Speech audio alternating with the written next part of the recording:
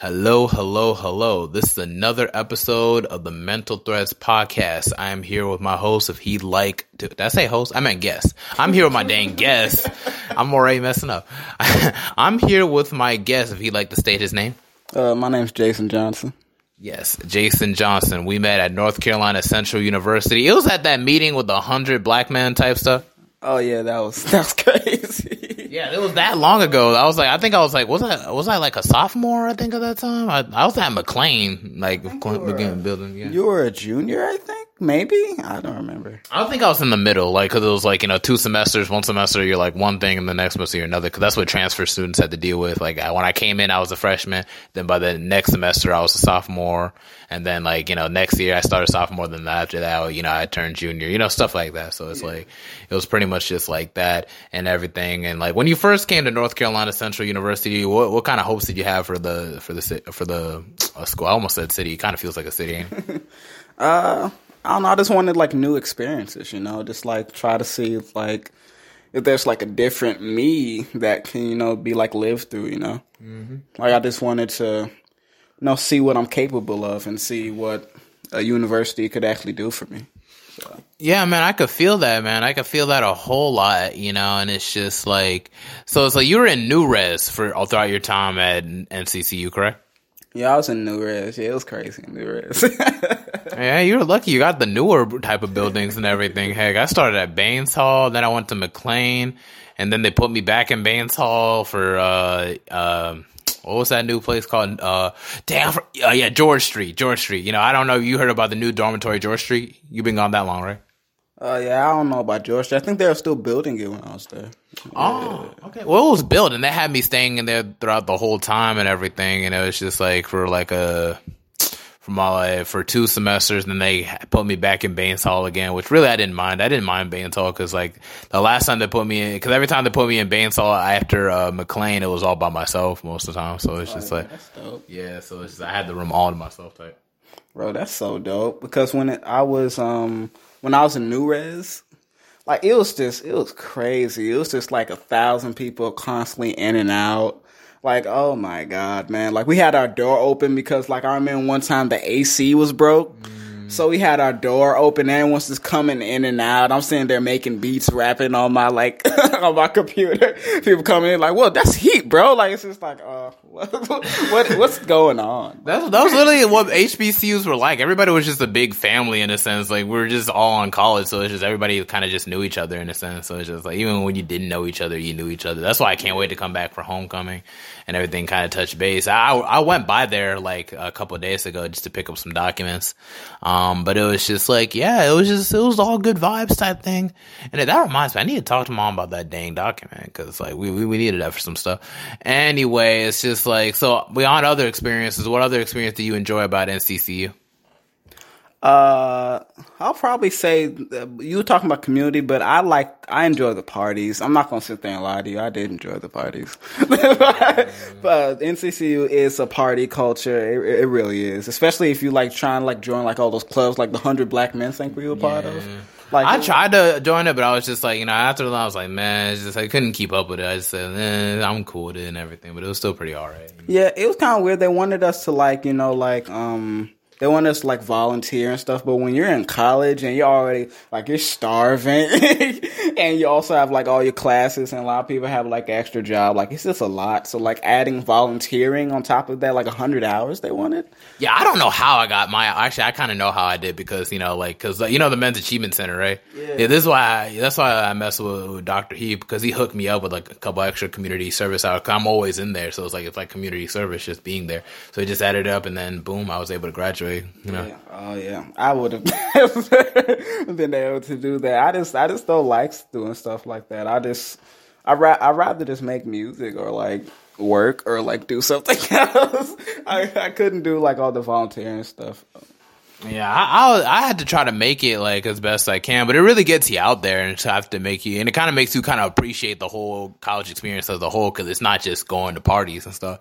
You actually got to do work, some kind of work, and that's why I kind of like it. Made me really fall in love with going to school like again. That's why my next couple projects are going to be like kind of education based, like have an education theme to it and everything. Cause I feel like I kind of rediscover myself in that college sphere and everything. Hopefully, I can be able to relocate to DC and I can be able to like go to Howard University. That's the next step. Like so I can go to grad school, maybe get my master's, and then maybe somewhere down the line get my doctorates and stuff of that nature. But it's all a process for real. For right now, I got to be in Charlotte a little bit longer than I have to and everything. Yeah, because my license suspended. You know that. Oh no, I didn't know how that happened, man. Because like I was driving from campus. I think this was back in March of last year. This is like probably when I was at McLean. I think, was it? I don't know. It was just like I was driving back in March for my mom's birthday, and like I accidentally I was doing 90 and a 60 because sometimes like my car would accelerate really fast and I wouldn't be able to slow down. Yeah, and so even when I was about to slow down and everything, it's just like the car was like wee right behind me. It's like okay, no big deal. It's just like it was like my first actual speeding ticket, so I thought like okay, it's not a big deal. And then next thing you know, like once like my court day actually show up in October, I literally pay these lawyers to do this thing. And then it's like, they still pled guilty and they suspended my license for a year from October. So that's ass, man. Yeah. The thing is, because I just got my car, so I'm sitting there like I'm still like in the stage where I'm just like it doesn't feel like it's my car yet. And I'm just like, oh, like, God, like, I was sitting there going, like, 30. I was going, like, 30, like, coming into, like, my parking lot.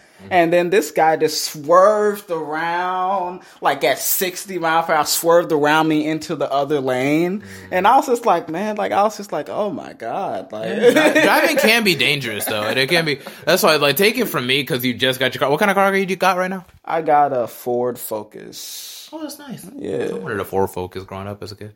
I'm trying to see if I can get like, I wanted to get a Mercedes-Benz. I thought I'd be making a hella bread this year, but it's like, maybe I could still get it in the fall. I don't know. I'm thinking about maybe getting a Lexus, possibly. Like, Lexus looks pretty good. I fuck with how Lexus look. Yeah, Lexus would be pretty good for you. You look good in the Lexus, I can tell. I'm thinking like, yeah, but it's just like, I don't know what color. I'm thinking maybe I can get like a darkish brown. Like, I don't know. Something about dark brown cars seem to like catch my eye for some reason. See, the thing is, I got like a jet black Ford Focus. Yeah, so your car's about to be hot as hell in the summertime. Oh, it's already hot as hell. Like, just getting into it to like come back home, it was just like, oh God, it's like burning me. They need to do something about that. They need to do something about the material of cars. Some way they can be able to like reflect all that sun energy, so it could be like more cool. But the thing is, they already have like electric cars, right? Like. And since they can like actually have electric cars, they should be able to fix like the heating system. Like, possibly, like the cooling system should be able to be like fixed, right? I mean, who knows, man? I don't build cars, man. I just drive them. that's literally my whole stick with cars. Yeah, but in the whole NCCU experience, so I know you like to go to like parties. I know I used to drop you off at a lot of those parties and everything. Yeah. What was your favorite part about like being at these parties, basically? It was the community, because like from my high school, it was mostly like white high school. Dang. And it was just like most of my friends were like skater boys, and it was just more of that like, like you're the nerdy black kid, you feel like left out, you feel like excluded or whatever. But it was just like when I went to NCCU, it finally felt like I was included, if I could say that. Like you belong type, Like, yeah, like I felt like I can actually have fun and be myself and it not feel like, like it did not feel weird, if you know what I mean. Yeah, like you didn't stick out, basically. Like people were just kind of watching you, trying to pick out on everything you're doing type stuff. Like I remember in middle school, they had the little miniature prom or dance and everything. They'd be doing that. And that was back when they were doing like the do the jerk. Hey, yo, you can do the jerk, right? And I'm just like, I can never do the jerk. I don't know. I stanky leg I could do stanky leg like hell, but everything else is kind of hard. Like what, we're doing jumps and skipping at the same time backwards? I can't do that. Like I'm not that coordinated, man. That'd be a trip to the paramedics. But anyway, so it's like beyond like the whole party culture. What are some things that you value? You feel like you made a whole lot of friends at NCCU before you bounced? I don't even say that I made a whole lot of friends. I made some good friends like you. Mm-hmm. I met like my friend Mark. I met a whole bunch of people, especially like artists in NCCU, because it's college and it's a bunch of like students together. So you're gonna meet some dope artists when you're there. No, seriously, I have a whole network of artists I met just from NCCU alone and everything. And I try to put them on my list. So it's like, if I do make it big and everything, I want to definitely keep in contact with everybody. I don't know which one of us is gonna blow up first. I do know a guy from college. I know a guy that kind of blew up. If you know about Ja SLT. No, I don't know about y'all. No. I think if you look through my story and everything, I start playing one of his songs and everything. Because I interviewed one guy by the name of Pat. He goes by Sleepwalking SLT. I interviewed him just yesterday. I uploaded his episode and everything because I'm really trying to be on this stuff. Since they got my limited driving privileges last week, I'm just on it because I'm trying to reach that 100 mark, this year. So it's like, it's a lot. So that's 11 episodes I got to do every month from now on for the rest of the year, plus maybe another one. So I feel like it's still possible, it's just like, I feel like I might go over 100, maybe even reach 200 by accident because like the way how it's like things are going pretty fast. Like I've already done like so many, I'm getting close to 7, I think this week. 7. This week? Hold on. Okay. No, cause like first day it was Steven. And then it was, Brittany, then, no, it was Steven, Will, Fortney, Brittany, Pat, and then earlier today it was Marcus. Hold on, I'm losing my count. My God. Okay, all right. So it's Steven 1, Will 2, Brittany 3, Pat. That's 4. Then Marcus is 5. Then Jarvey earlier today. That's 6. And then you're number 7. You're lucky number 7. So it's like, so that's 5. So I can get like 4 more interviews in. That would be like good for like this month, but I'll probably see if I can add more interviews in just so I can be able to like, keep up, you know what I'm saying? So I don't have to, so even if there's something that comes up and everything and I get kind of help behind, I was like, okay, I went over the status quo. It's just good to have like goals, you know what I'm saying? Yeah, things that you want to do. And I think I got a job opportunity set up tomorrow. I got to show up. It's going to be near the airport. You're pretty close to the airport, right? Yeah, I used to work near the airport. Yeah. So like, this is gonna be like some kind of marketing company. I don't know. I'm just trying to get a job, really, because I was supposed to be in DC. There's a job I was supposed to work called Golden Millennial and everything, and I was gonna be making like 100, like 6 figures in like 6 to 8 months.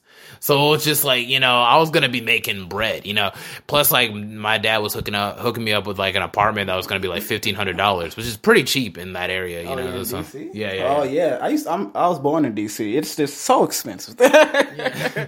No, I bet that's one of the main things I'm going to miss. So it's like, but I feel like I just wanted to go. It's just kind of calling my name because I want to go to Howard and I want to get my degrees. And then maybe after when I get those 2 degrees, I can come back to North Carolina. I don't know if I'm going to live in Charlotte because I'm over Charlotte. I'd rather just maybe I could probably go in Raleigh. Raleigh is, I think it's like one of the number 1 places to live in America right now is Raleigh. Really? Yeah, it was ranked number 1 in all of America. Oh my God, Raleigh! I really never even thought about Raleigh like that. I just thought because when I think of North Carolina, I think of like Charlotte.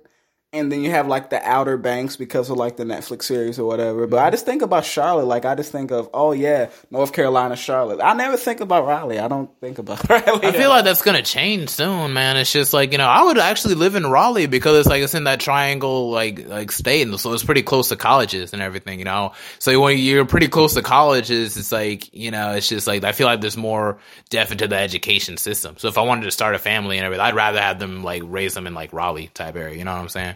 But even on that, it's like Washington, D.C. has a very deep Liberian community out there, too.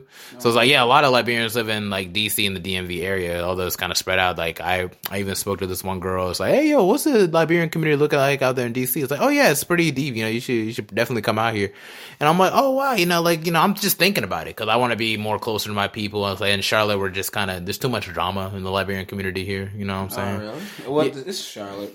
Like, there's so much drama in Charlotte. It's ridiculous. Because it's like we're in the South. So it's like, people act like they know each other when they really don't know each other. So it's the people who overstep boundaries a whole lot, Yeah, it's weird because, like, a lot of people that do live in Charlotte are from the North. So it's a clashing of, like, 2 different cultures. Mm-hmm.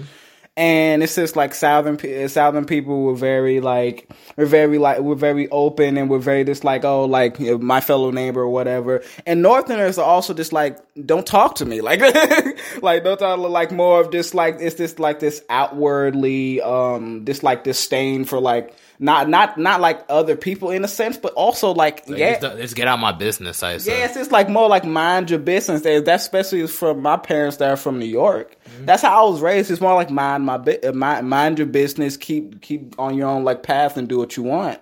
Yeah. But like down here in like the South, like it's a lot slower, it's a lot more laid back, and those cultures clashing, it just like brews like drama. I feel like there's toxicity on both ends when you think about it, because on the New York ends, it's like, yeah, you know, you don't want people to be all up in your business and everything, you know, like, I don't know you like that, like, don't get up in my business like that, you know your boundaries, basically. That's what with New Yorker. But at the same token, with the Southerners and everything, it's like, it can be, but I understand with like New Yorkers, like, they can be kind of toxic too, and I think like maybe some are kind of head ass. Like, there's always people that come from New York that act like they ran New York. Like, you two people ran New York? All of New York?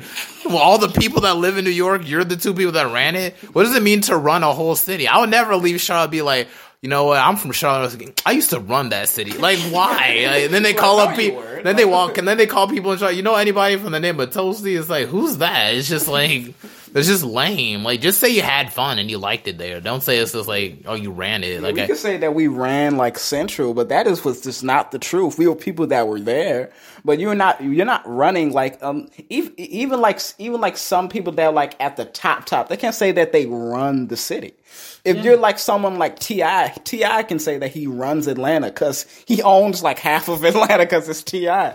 But like, if you're not like someone up to that caliber, you can't really say that you're running because you're not running anything. Would you say T.I. owns half of Atlanta? Because like with all the artists in Atlanta, like Young Thug, Gucci Man, talking about like property. Property? Okay, yeah, I can say that. Yeah, with property, T.I.'s like buying like a lot of Atlanta, and it's just like it makes sense, and that's why people say it's like T.I.'s like the Jay-Z of the South, because he's running stuff like Jay-Z or in his own lane completely, and he's doing it well. But that's when you say when someone's running something or running like a whole like state or a whole like section of like a section of place or whatever. Like T.I.'s doing it, Jay-Z's doing it, people like that. But like unless you're doing it like that, then you can't really say that you're running it.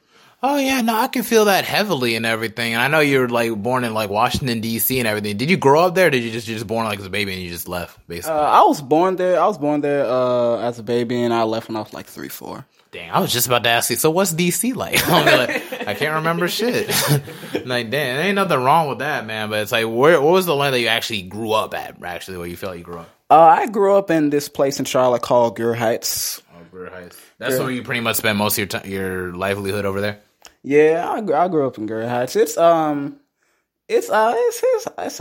Like, how you live in Greer Heights, but you still like end up going to like predominantly white schools? I'm like, no, that's the ghetto. Ain't nothing wrong with it though. Like I fuck with Greer Heights. But still. Yeah, it is the ghetto for sure. But like, it's more of just like gentrification, and like zoning in school. Like it's just like they would just like move the zones for like specific schools because they would just be like, oh yeah, we need more black kids to go to this for like predominantly like white school to make it like more even. Yeah, they wanted to be like more like cultured or urban or whatever they mean by that, right? So they were just like, oh yeah, let's get a bunch of like zones in the hood.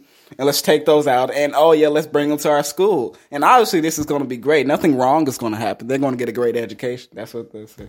Yeah, my mom tried to send me to predominantly white schools because she thought like I was going to get a better education. It was hell. I hated it because it's just like, I don't know, man. It's just like, it's not like, oh, against white kids type thing. It's just the dichotomies with that. That's why I mess with the HBCU, because you really just mess with whoever you want to mess with. You never, it's like people in these predominantly white schools, my mom made me, they're also weird. Like, y'all would just stand down and just talk about somebody, or like try to like always talk about someone and they're not even in your class no more. It's like there used to be people that I like used to talk shit about me, and it's like, bro, we haven't had a class in like 2 years. Like, whatever the problem is, go to counseling. You need medication now, because like, bro, why would you let people just like be in your head that long? And I wasn't even like a shitty person. I just wanted to like have fun and like laugh, and then that would just bother people for some weird reason. Like, especially like at schools where it's predominantly like white people. When you're the black kid, they have this like automatic like assumption that you're like the token black guy, you're the token black girl, that you're gonna just like live all the black tropes for them, and they get to live throughout you, right? But once you stop being that, or once you stray away from that, or once you stop being friends with them, then that brings up, oh yeah, like that racism that they sort of consider like forgot about or whatever, right? That's when it comes out. Yeah, man, I can see that, man. 'Cause I know, like, a lot of them are kind of like possessive over, like, you know, certain things. I don't even know what's there. There's a sense of possession and sense of just where your place is in society, basically. And then they just like every time they try to like, you know, try to exercise that possessiveness over that where their place is and status wise and where your place is, until they try to do like the more how can I say more cowardly like tactics, maybe trying to start rumors or trying to like put you down or trying to like do stuff like that. And I was really like the victim of stuff like that for a while and everything. My healing didn't start until I went into an HBCU, and I'm gonna tell it to you, like, that's why I'm like, I love being at school. Like, I love learning and like, actually meeting people and like doing stuff like the podcast, because it's like, it's like once you're young and everything, you want to just live your life and just be happy and laugh, and that's just what I represent and everything. And for a while, I feel like I strayed away from that ideology for a while, you know. So, but it's just like, you know, it's just one of those things that keeps me going, like, you know, you can live and stuff of that nature. So, like, what are some things that kind of, what's your why in terms of like what, and pushing into like the whole music situation? Because, you know, we've been talking about all of the school stuff and social stuff, but let's get back on the music thing. What's your why for going to the whole music thing? For me, music started out as just like, it was a fascination, right? Because my mom, she mostly listened to like hard rock, like she would listen to Journey, she would listen to like Air Supply, just like these like 70s and 80s bands. And I never listened to rap until I listened to Lil Wayne. And then all of a sudden I was just like, oh, this is the dopest thing ever. So it's just like, once you figure out that outlet, and once you're just like, oh yeah, like there's this whole community of people that look like me and they're making like dope music. Once I found that outlet, and once I found like, oh, I feel comfortable here, and I felt like where I belonged. I felt like this is a place that I want to be in for the rest of my life. Oh man, yeah, I can feel that and everything. Like, you know, when it comes to hip hop music, especially, you know, because as a kid, I always thought it was like hip hop music was like a party thing. Like, it was just something that they played at parties and stuff, or like, well, they played like the music videos, because it was like early 2000s. So all you could see was like Ludacris videos, like the big ass songs, like, get back, you don't know me like that. Or you see Missy Elliott doing her thing with the whole like, rat-ta-ta-ta-ta-ta. Like, I thought it was just like goofy, like change, like kind of stuff like that. I thought it was pretty cool and everything, but it was one of the things that kind of brought family together. And that's one thing I noticed about hip hop and everything, but it really didn't become a part of my life until like middle school, actually, where I had this MP3 player and everything, and the only CD I had was like Tupac CD, and it was like Greatest Hits, and it was like the second disc, and that was all the songs I would listen to. It was like, you know, stuff like Changes, Brenda's Got a Baby, Troublesome, and To Live and Die in LA and stuff like that. And it was like, it was the second half of its hits. I didn't even listen to the other half because I only had one CD, you know. I don't know what was my mom doing with that CD. She was a Biggie fan. I don't know how she got that CD, but she got it.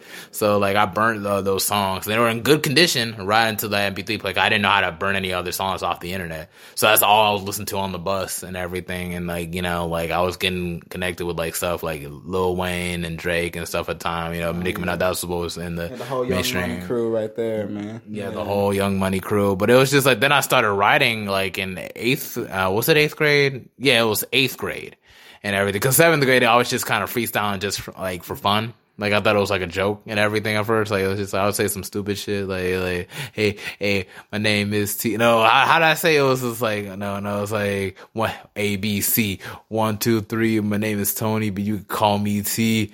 My dick don't sting when I have to pee. And I would just say like stupid shit like that. And it was like dumb, but it was like, everybody was like, oh, that's fire. It's like, it was just dumb. But then I started writing, and then like just for jokes now, because it's like, it was like a class clown type thing. And then next thing you know, the following year, I started taking it more seriously, because like for career class, they asked me, "What do you want to be when you grow up?" And I only had 2 options, because I didn't know what I wanted to be. It was like either a rapper or a professional wrestler. And I thought professional wrestler would get laughed at, so I said, "Oh, I'll be a rapper." I was like, "Oh yeah, we just go up there and rap." And I'm like, ugh. And it's just like, so every time I would just kind of write into my rap book and I would just perform in front of the class, and that's what I would do all the time. And I was getting better and better little by little, but that was also, during that time, like I was also kind of getting bullied in a way, but not like physically. It was always like on like rumors type thing or people calling me names type stuff. And that was my way to vent out. So it just became a part of my life going forward. Man. So yeah. Music is such like, it's just such a great outlet. Like when it comes to music, it's something that's just always there. It doesn't matter like what you're going through. Like when I was being like bullied, or when I was going through breakups, or when I was even in this like the worst times of my life, like you like your outlets, you sit there and look around you like, what can I go to? Who can I vent to? And sometimes you don't have anybody. Sometimes you're just alone. But the thing is, you have music.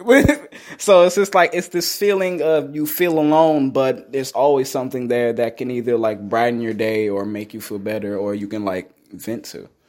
Yeah, man, and that's why Tupac and Big were such like a crazy how two of the best like rappers back then were like two of my main influences of what got me into like immersed in the rap and everything. Cause I thought rappers is just rappers until you meet stuff like Tupac and Biggie. Tupac showed me that it's like rap could be more than just about songs about partying or anything. It could actually be more. It could actually touch the soul. It could actually make a point. You can actually touch minds to get your viewpoints out through rap.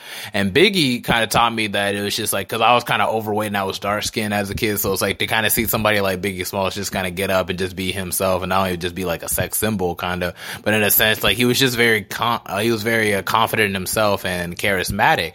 And like, that's kind of what I want to be. I want to be someone that's just like, yeah, hey, you're going to love me. No matter what I look like, you know, and I always was kind of like, I don't want to say insecure, but I always say it's just, I always felt like out of place. Like maybe I wasn't like good enough, or maybe I'm just too overweight, or I'm too this, or I'm too that, you know. So it's just like Biggie kind of helped kind of spark that in me as a whole too, that I know this is something I could really make into my life if I work hard also.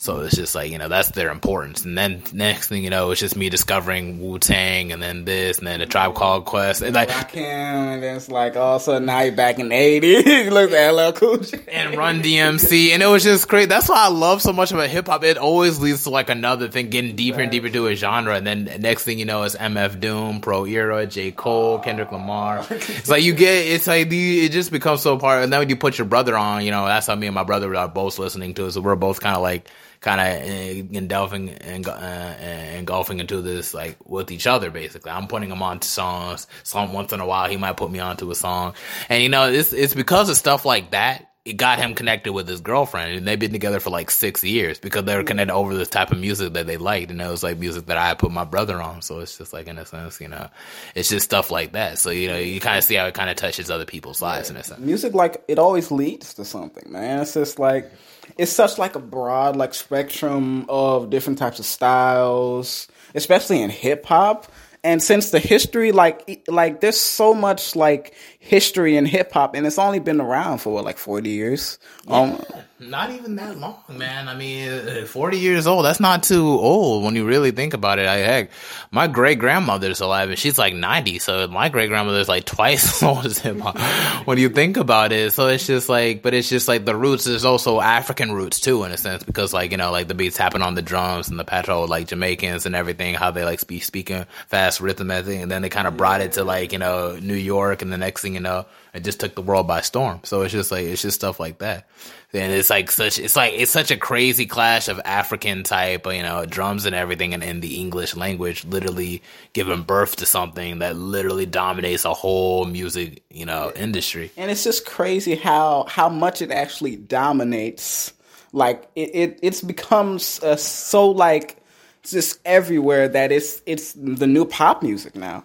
And people, when they first heard it in like the 80s, when they first heard like LL Cool J or Run DMC or something like that, they were not expecting, oh yeah, this is going to be like beating like outselling like Celine Dion. Like they were not expecting that at all. But now it is. Now Lil Baby's outselling Adele. Like you never thought that was going to happen, but it is. I mean, yeah, I saw Lil Baby live at Dreamville Fest and everything. Really? I was low key kind of mad because he didn't do the song like Wants and Needs like he did with Drake. He didn't do the verse from that. I was mainly waiting for that because that was my favorite Lil Baby verse. I was ready. I was like, yeah, and then he didn't do it. I'm like, damn, I memorized that for nothing. But yeah, Dreamville Fest was pretty cool. You should go to Dreamville Fest one day. Yeah, is it like every year or? Yeah, they're gonna probably do it every year from now because like COVID hit, so it couldn't be every year. So it was like when they first did it, it was like 2019, and then like years off, and then 2022. Dang, 2019 to 2022. That's a minute, but it went away so fast with COVID. I'm like, man, I need to work harder, man. Like really, because it's like, dang, I don't know, man. I feel like maybe I should have blew up on that night. No, it's not that. Nah, you can't rush those things, man. I wish that it like this like a lot of the culture for like especially in like hip hop, it's like you want to blow up, you want to sit there and you want to get to that stage, but it's just like the journey leading to that stage, right? That's the stuff that's you're gonna remember when you actually have made it, right? Mm-hmm. Like those times when you're in the basement in your mama's basement, sitting there making beats. Yeah, for sure, man. It's just like, I still gotta go. I mean, I'm trying to see if I can drop 50 songs this year, Once I get on this job, man, it's the studio every weekend. I do not give a damn. I'm gonna be in that studio. Bro, I've been going to the studio, like every other week. Like, it's just like, you gotta have that consistency. Yeah. But once you get to that stage of actually like blowing up, you're gonna sit back and think like, yeah, like, those times when I was going to the studio every weekend, when I was grinding it out, like those were some good times, man. Yeah, and you feel like maybe like later on it's not gonna be so very good times. I'm not trying to say it's gonna be so many good times, but I feel like a lot of this stuff is just God preparing you. Sometimes maybe it's just God just preparing me. That's why I try to remind myself when I'm going through struggles and everything that once I reach that stage, I'll already be numb to it to the point. So it's just like, okay, well, on to the next thing type. Yeah. And it's just like my brother be doing music too, and like but he don't be like making his own mixtape. He just be like jumping on music videos. I'm gonna show you his music videos in a little bit. Like you'll be like, damn, y'all actually kind of look alike.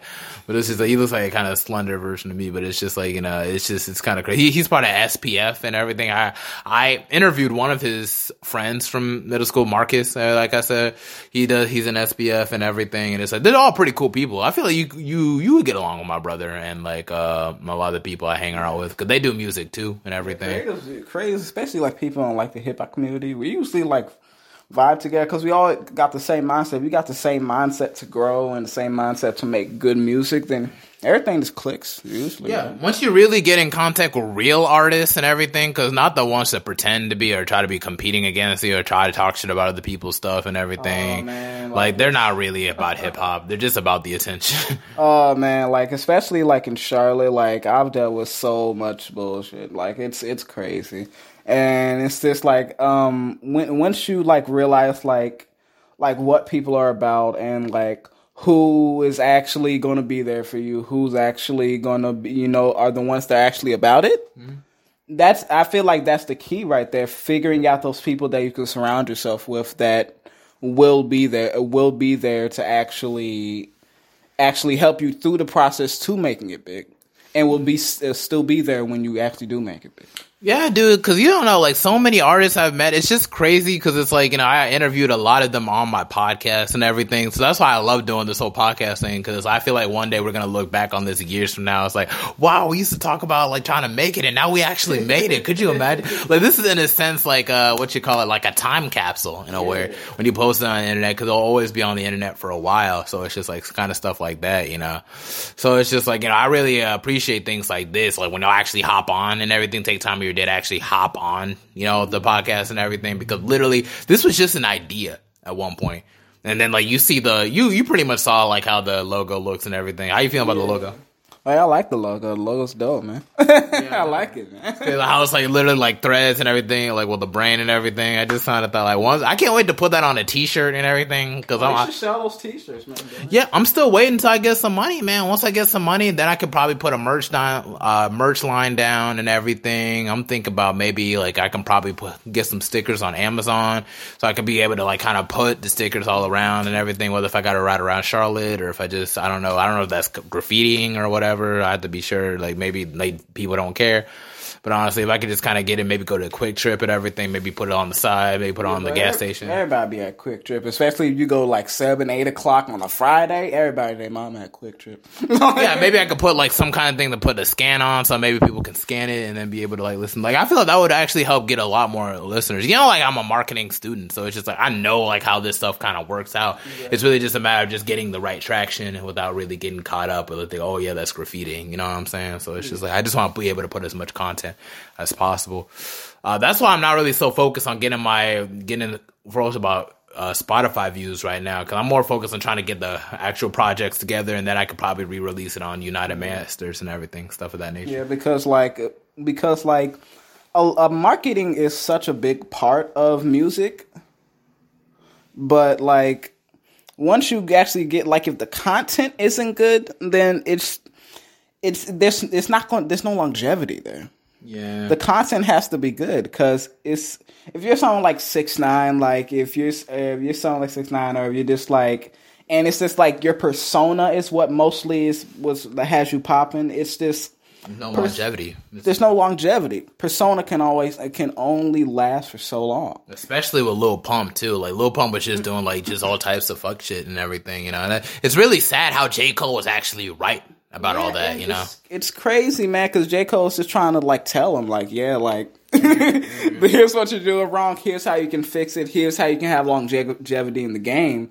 And he was like, I'll keep doing what I'm doing. I know what I'm doing, apparently, and it didn't work out for him. I wish him like the best, but it's also just like, man, like they literally told you what to do. And it was hard for him to take serious after that, you know, because now it's just, and everything you're doing is just to be like, you know, just to be like, put that figure that you're this miscreant and everything or whatever, but that can only get so far because people get older. That's why J. Cole was fine, because like J. Cole and Kendrick and even Drake, like they talk about life, and also like, you know, Drake being on the more luxurious side of life, and then J. Cole talking about like the more day-to-day life type struggles, and like, you know, Kendrick Lamar talking about just, you know, the systematic life of struggles. You know what I'm saying? You see how I'm saying?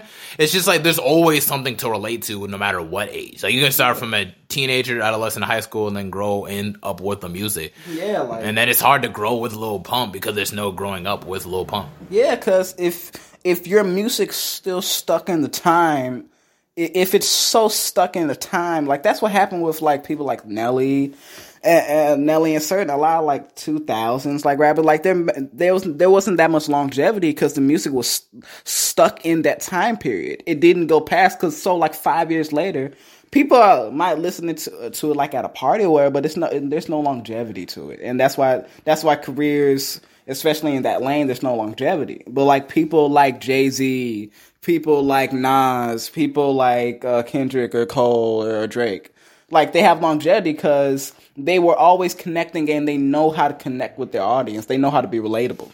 Yeah, also it's just like they know, like even with the Nas, obviously Nas is like really like a rapper's rapper. Like I feel like he's elevated to being a rapper's rapper now, where it's just like it's not about getting the awards, it's not about being like Jay-Z successful or whatever. It's just about putting out good ass content. You know what I'm saying? And so it's just like, you know, for King's Disease, I'm so happy he finally got a Grammy for something, because it's like, dude has been good for like how long? Like 20 years. Straight 20 since Illmatic. And Illmatic is like that, always that placeholder for like your first album. Like that's definitely the album to check out if you want to put out a project for the first time and everything. So it's just like, you know, Nas was definitely somebody I studied in high school for sure and everything. I was like addicted to some of the Illmatic stuff and everything. I used to have this stuff in repeat and everything. I'm like, oh fuck. But then it's just like, what artists in a sense kind of like influence your style, or what really drives you and whatnot?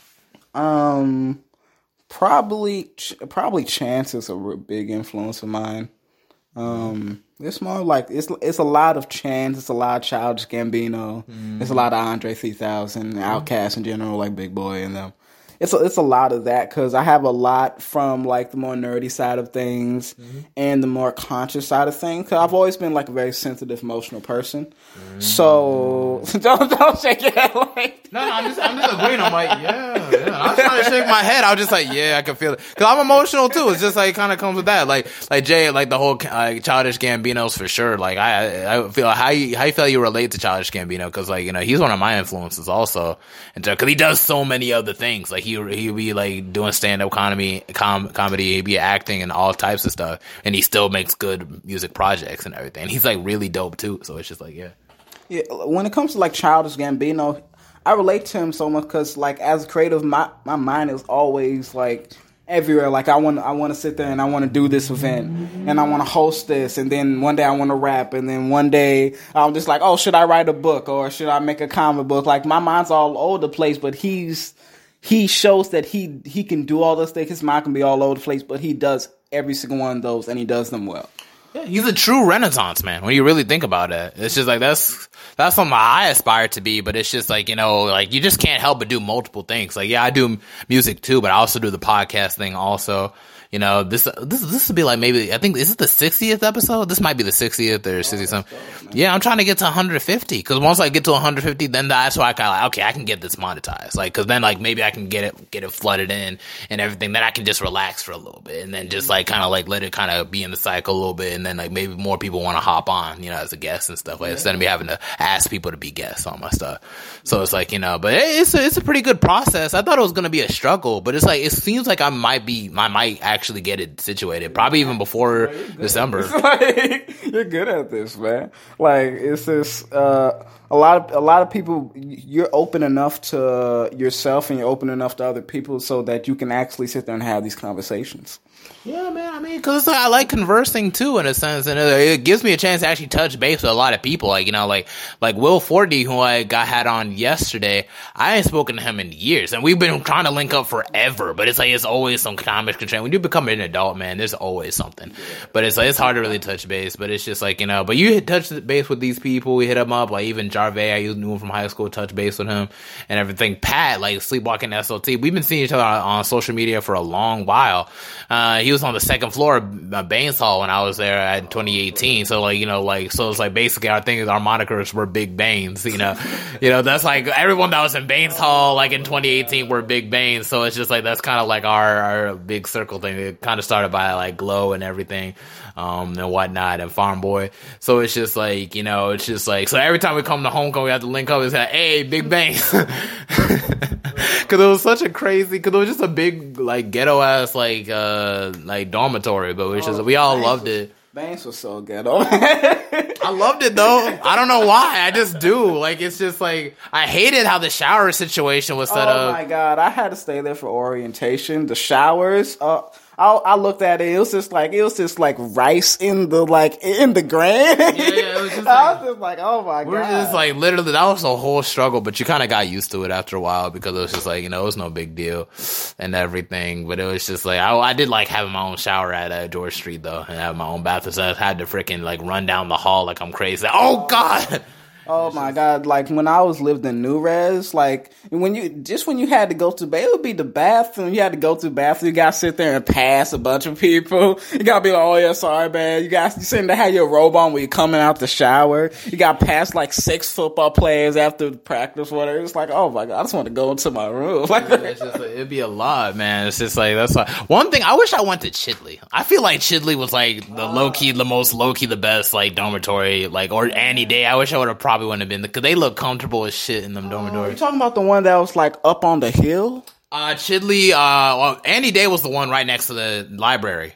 Oh, Annie Day, but Chidley was the one, up the hill, basically, like it was near you, actually. Like, yeah. Oh my God. I knew someone, one of my friends, he lived in Chidley, but he always just talk about all this crazy stuff that happened in Chile. But I was just like, bro, no one talks about Chile like that. Like, it was always Baines. It was always like something that some stupid happened in New Rez or like any day or whatever. Yeah. No one talk about Chile, but some stuff was happening up in Chile. I used to see it from my dog. Stuff was happening up in Chile. They had the finest. I feel like they had the finest woman at Chidley. I feel like I feel like they did. I don't know who was actually doing that, but I feel like Chidley, you always the finest one with that Chidley. Oh my God, I'll be walking to like the dollar store, like Family Dollar, like a little bit. I'll be walking down there and you pass Chili. You just like, oh my God, it's just tens. It's like, what? Where am I going? It's like, dang, it's like, God, you ain't got no extra rooms on? I don't know. I don't know. So jealous. I was just like, bro, like you live in that every day. Like, yeah, it's just a part of life. You're trying to find somebody, she's like, hey, you trying to switch rooms right quick? Like, just give me your key. Give me your key. I'll just check in over there. Yeah, let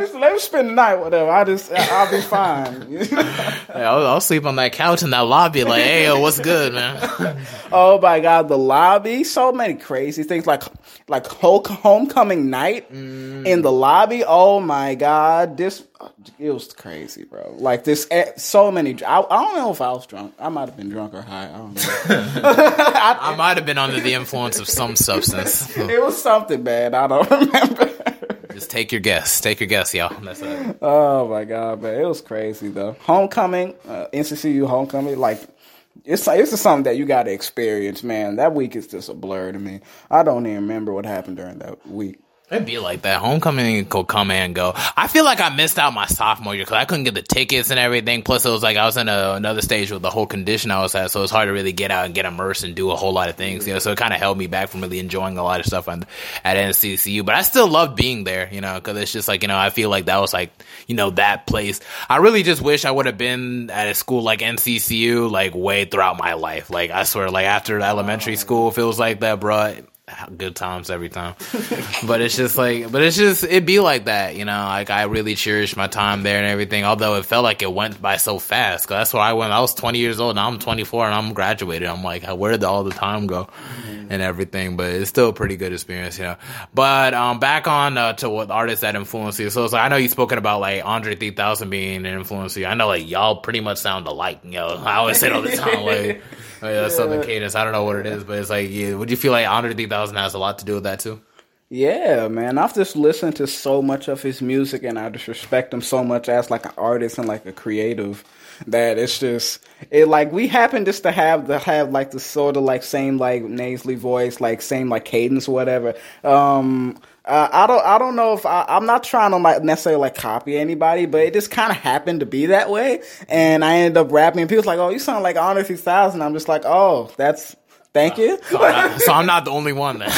Okay, good. No, multiple people that say I sound like Andre 3000. I'm just like, are you listening, right? Like you saying I sound like the GOAT? Like it'd be like that. He really is one of the GOATs, although he really didn't have an album. It's kind of sad when you hear this, like, yeah, because it's like so late right now, and then he feels like he's gonna be like, if he tried to make an album, it would just like he's trying hard to kind of like be a part of the same, you know. But it's just like, hey, you know.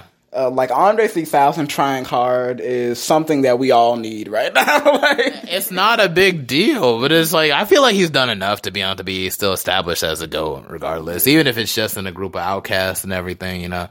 I know it's like I mean, Jay Electronica dropped an album like some time ago and everything. It was like hella late, but it was like still a pretty good album. A couple years ago, it got produced by, who did it get produced by? I don't even remember. It was one of Jay-Z's producers.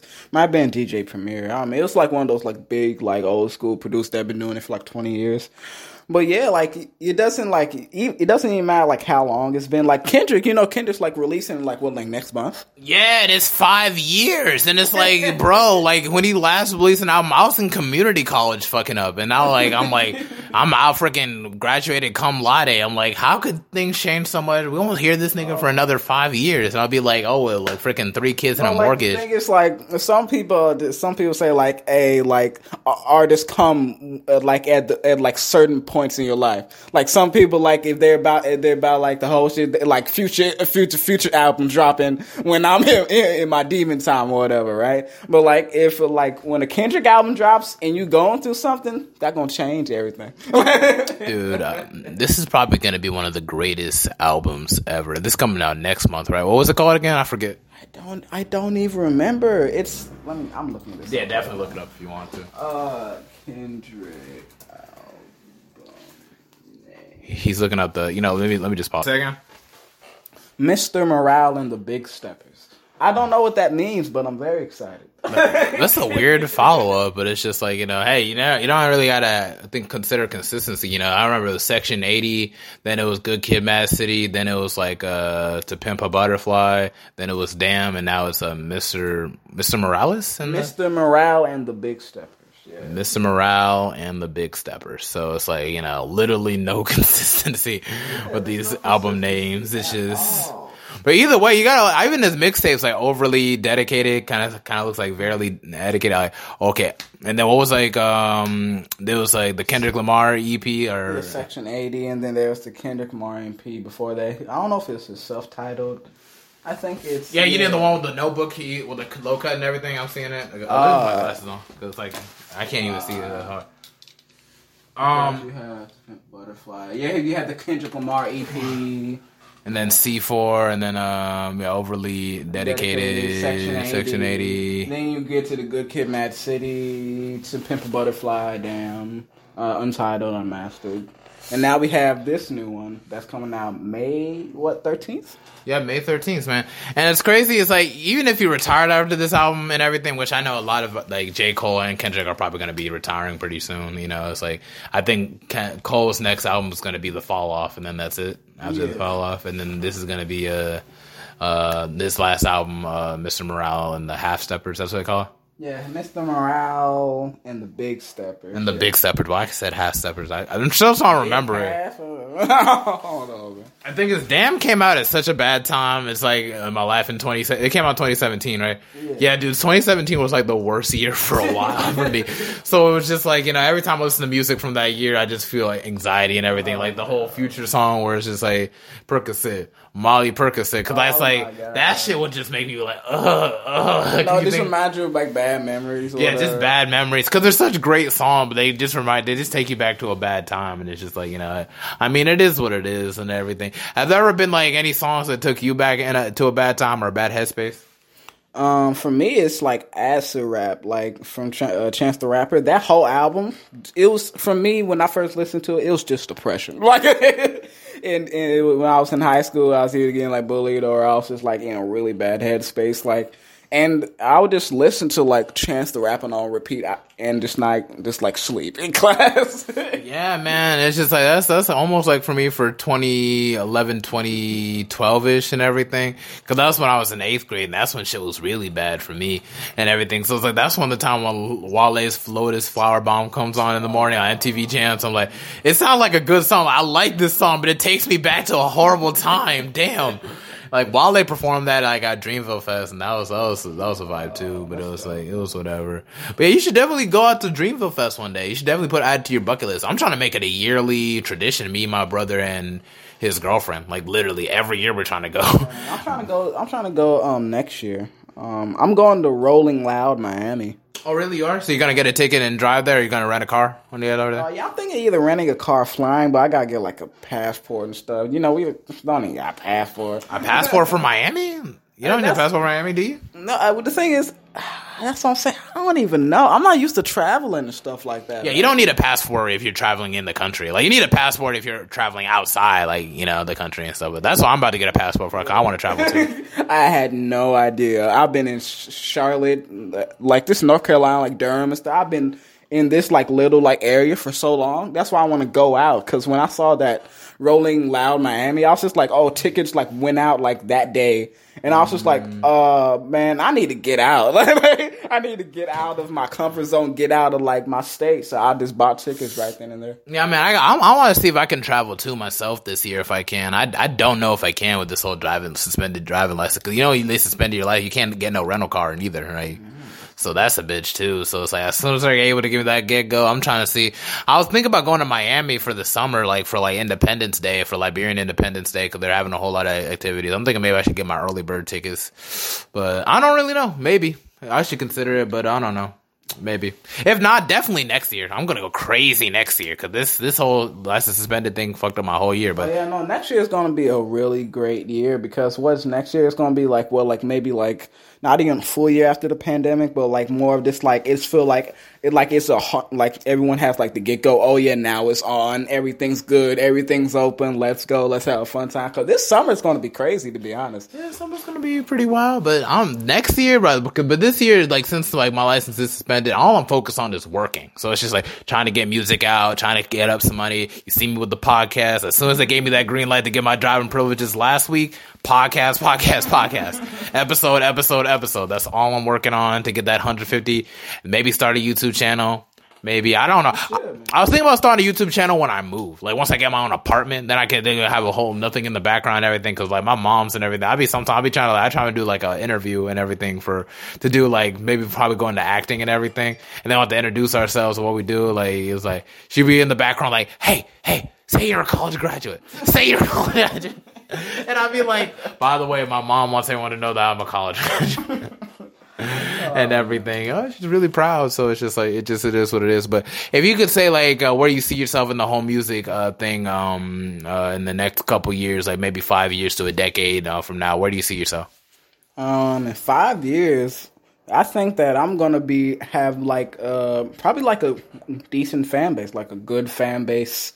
Where because the thing is like I don't even want to say that I'm gonna blow up in like 5 years because I feel like blowing up isn't like the goal. I feel like it's more of just having like a good, decent like fan base that will ride with you wherever you go. Yeah, definitely. So, most definitely. I'm glad you see it that way because people are still trying to feel like, oh, like maybe you did the whole Lil Nas X thing where they could just drop one country hip hop song and then poof, it was done. But I mean, he's been pretty consistent with a lot of his music. I haven't heard any of his music, but I heard like it was like. The thing is, like when it comes to Lil Nas X, he's extremely good at marketing. That's his marketing is crazy. So when it came to the Old Town Road thing, it was the remixes and the controversy, and then after that, it was mostly the controversy when it came to like calling my name and stuff with like the Satanism and whatever stuff he was making up. Like it was just like he was just doing all of this, and it was just marketing. And then when he started doing the stuff on TikTok, and he really understands his fan base. That's why I could go back to understanding your fan base. When you really understand your fan base, that marketing thing becomes so much easier. Oh, cool. That's wonderful. And like, I know it's like, Corday is kind of like my age and everything. Do you feel like Corday connects with his fan base pretty well too? Cause a lot of people kind of like, oh yeah, this album's really good. And I like a lot of his albums. And some people be like, it's a hit or miss or whatever. Like, how do you feel about that? When it comes to Corday, I think he does connect with his fan base. I think he's still growing into his own, like, as an artist. Because, like, a lot of people say, like, oh, he's trying to, like, he like, takes too much from his contemporaries, like Kendrick or Cole. But the thing is, everyone was doing that. Like, when it came to, like, Cole, he was taking stuff from Jay-Z, he was taking stuff from Nas.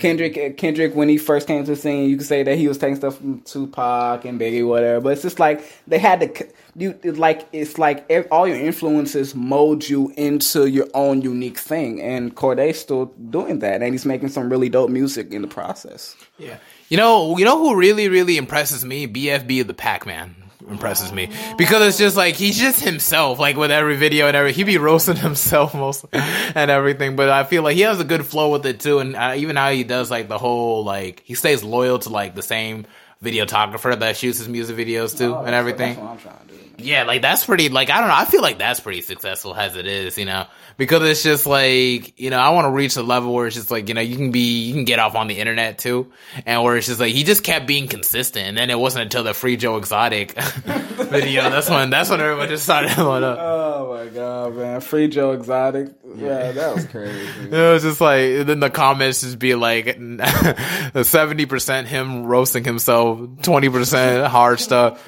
like 0.2% Free Joe Exotic. Oh my god.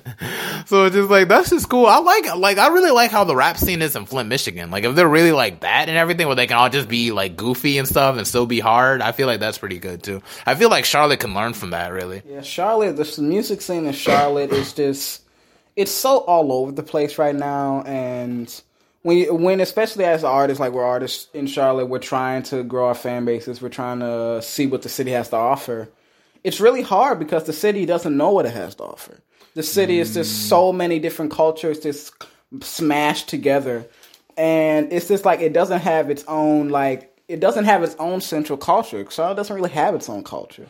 It's a bunch of different cultures. So when people are trying to succeed and they're trying to grow their fan base and like really be like the talk of the town, really talk, say like what artist that you know is like the talk of Charlotte right now besides the baby. Yeah, it's just. I mean, Ja SLT's doing. If you can look up Ja SLT because he got like a whole lot of subscribers. You know, he has more subscribers than Quentin Miller, and he's the guy that actually. Quentin Miller is one of my influences too.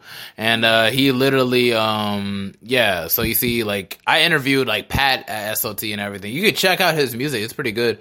Pretty modern, but it was just like, definitely check it out. He's a Charlotte artist and everything. Yeah, the whole SLT thing. One song you should definitely check out, look at, Go Ja, or just about JAAH, and then Go Pat.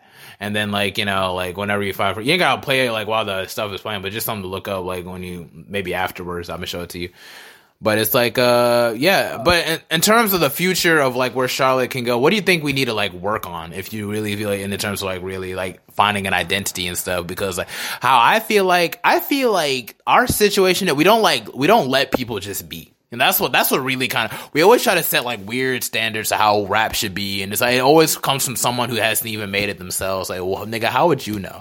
And everything, but like from my perspective, I feel like, we need to stop basing success off like shallow stuff. Like, like whether they get money or whatever, and start basing it on whether they have something important to say. And if they got like, a plan, if they got like a certain vibe that you might identify with, like my vibe is more going into the direction of just like trying to self-healing and just self-rediscovery, kind of every day, kind of like in a sense, like, I like a seed of J. Cole when you think about it, but I'm also a seed of MF Doom because I'm heavy with the lyrical type stuff. Yeah. And then it's just like, there's still little influences out there. Like, that one song, a Grave Shift on my mixtape, Ego Trip, like I worked the Grave Shift, how it kind of sound it wasn't until my brother and his girlfriend told me that it kind of sounded like Flatbush Zombies. This is it. And I'm like, oh my gosh, it kind of does sound like, I didn't even mean to do that. Yeah, and it's just like, Flatbush Zombies is my influence. I even know. As a guy, I used to listen to Flatbush Zombies so heavily at one point. So it's just like, it would make sense. But it's like, from your perspective, what do you feel like we need to do, like as a city, to really like work on it? I think it's more about community. Because a lot of times in Charlotte, since the South said, like, the cultures that are shifting, everyone's so different, but we're not, like, accepting, like, that different. We're not accepting the differences between each other, and we're just putting each other down, or we're not bringing each other up. Everyone's so separated, and it's just a mess, to be honest. It's not like in Atlanta where it's just like everyone know everybody, everyone's trying to bring each other up. There's so many different popping artists. It's not like that at all. People in Atlanta say it's not like that either, to me. Some people in Atlanta feel like they be the same bucket of crowd jealousy stuff too, which is everywhere, I think. But I feel like, there's more space open. Like, you can have a Childish Gambino, you can have a Young Thug, and you can have a Gucci Mane, you can have a T.I. also. Yeah. And you can have a JID. And it's just like, like all these people exist in the same city. And it's like Charlotte is just the baby, and then like the rest of his camp, and then that's just pretty much and like there's some people like Mavi, but even them, like, it's just like there's always a gate. There's always something that like stopping people from doing something, bro. There's always people like stopping people, basically, is what you're saying? Yeah, there's always a game. There's always this like, oh yeah, you could do this, but such and such happened, or it's like the artists aren't supporting each other. I don't think the city's supporting the artists. And I just think we need to like actually build a good community as artists. Yeah, it's just too much drama, man. People get jealous. People try to like so worried about it, trying to compete against somebody, trying to hold them back from their shine, that they don't really get to realize their power. And that's what drives me, really. It's just like I'm just trying to prove them wrong in a sense. So I do a lot of this stuff. I'm dropping more music than a lot of the people that hated on me. And then it's like, like by the end of this year, I'll probably have a whole catalog of songs and everything, and I won't have anybody to blame or anybody but me and everything. So I'm just looking to me. You know, I see this whole me being my life suspended. It's like, yeah, it kind of sucks, but maybe it's a blessing in disguise. Maybe I need to like just chill here for just a little bit longer, really get myself situated, then go to DC, and then just do whatever I want to do there. So it's just like you know, one of the main things I need to do, I need to really start performing for sure. 'Cause I haven't performed a single song since I dropped Miko Trip, because I wanted to be able to drop more music too. 'Cause I don't want to just start performing music I just dropped for the first time, like the first shot. You know what I'm saying? I want to be able to master breath control and stuff of that nature. Yeah, you know, there's much like open mics and stuff. That's why I will say for Charlotte, there's a lot of open mic potential. There's a lot of places to perform. There's a lot of places that they have like newcomers performing. I will say that about Charlotte. They do support artists in that way. Yeah, in that way. But it's like, I don't know. I always feel like Durham and Raleigh are a little bit more supportive of their artists than we are here. There's so much more community there. It's just like they're so much more accepting. You know what I mean? Like, you know Vibe, right? You remember Vibe from the Cypher and everything? Me and Vibe's still cool to this day. Oh, that's dope right there. Like, literally, it's just like we only interact. I mean, he was on the podcast too. We didn't even talk about music. We're too busy talking about wrestling. Like, literally the whole time. And I'm just like, we just got to talk about just all types of wrestling stuff. So I need to get him on the podcast somehow again, literally, just so we can actually talk about, like, actual stuff, you know. But it's just like, yeah, a lot of my lifelong friends, I feel like I met from Raleigh and Durham, like more than Charlotte, you know. So like, it really is like Destin, Psych Mike. I need to see what's up with Sheeta though. I haven't spoken to Sheeta in a bit. Definitely July. He's from New York. I know you remember July, right? Yeah, I met July. He's cool. Yeah, July's cool people, and he's really talented too. And he doesn't even care. Like, when you meet real artists, bro, they don't look down on people and criticize people. Bro, I sat there and talked to July about making music or whatever, and it's just like when you, as you say, when you're talking to a real artist, like it's just good vibes right there. There's no stuck upness. There's no like full of yourself shit or just grandiose. When you ask them like, hey, you want to make music, or hey, you want to talk about music, or even when you just want to have a regular conversation, like they're just humble and everything. They're humble, you know, and they're open to it. Yeah, man, because they love the stuff too much. There's some people who really don't really love hip hop like that, and they just use it as a way to try to get noticed and stuff. And like, you know, it's just stuff like that and everything. And like, this is something like that literally saved my life at one point. So I'm dedicated to hip hop until like the day I die. Like, well, let me just keep giving up and giving until like you reach a stage where you can help other people on their way too. That's why I don't mind driving you like back home or driving to your ciphers and everything, because like once you do make it and you make it to that level, it's like, I don't want to be the guy to be like, oh, I got in your way, or I could have like did this for you. It's like, no. And I do appreciate you for that, especially back then. Yeah. Oh yeah, man, I was all about grind. I was trying to sit there and figure out what I wanted to do.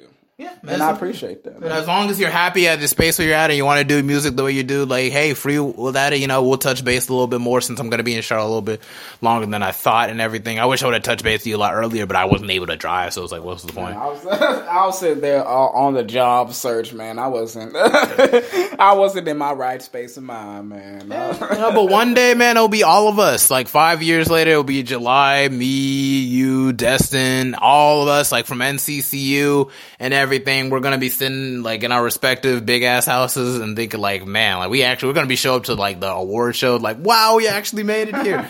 But it's just like, ain't no competition, man. It's just work hard, and if somebody blows up, just be sure to like take us all with you and everything. I'm just gonna be working, not because like, oh, like I'm guaranteed, oh, I'm gonna blow up. I'm just working on myself just to build my craft and build that fan base, and that's just all I'm focused on. So is that also kind of what you're focused on the next couple of years? Yeah, it's just like making sure that the music is good and making sure that you're able to connect with the people, man. That's really once you connect with the people, that's good. Like I sent this guy down where he's my mixing engineer, and I sent him my song, and he was just like, I'll get the mixing. A couple of days back, he sent me a whole long paragraph about how much he loved the song and how much it connected with him and how like real it was.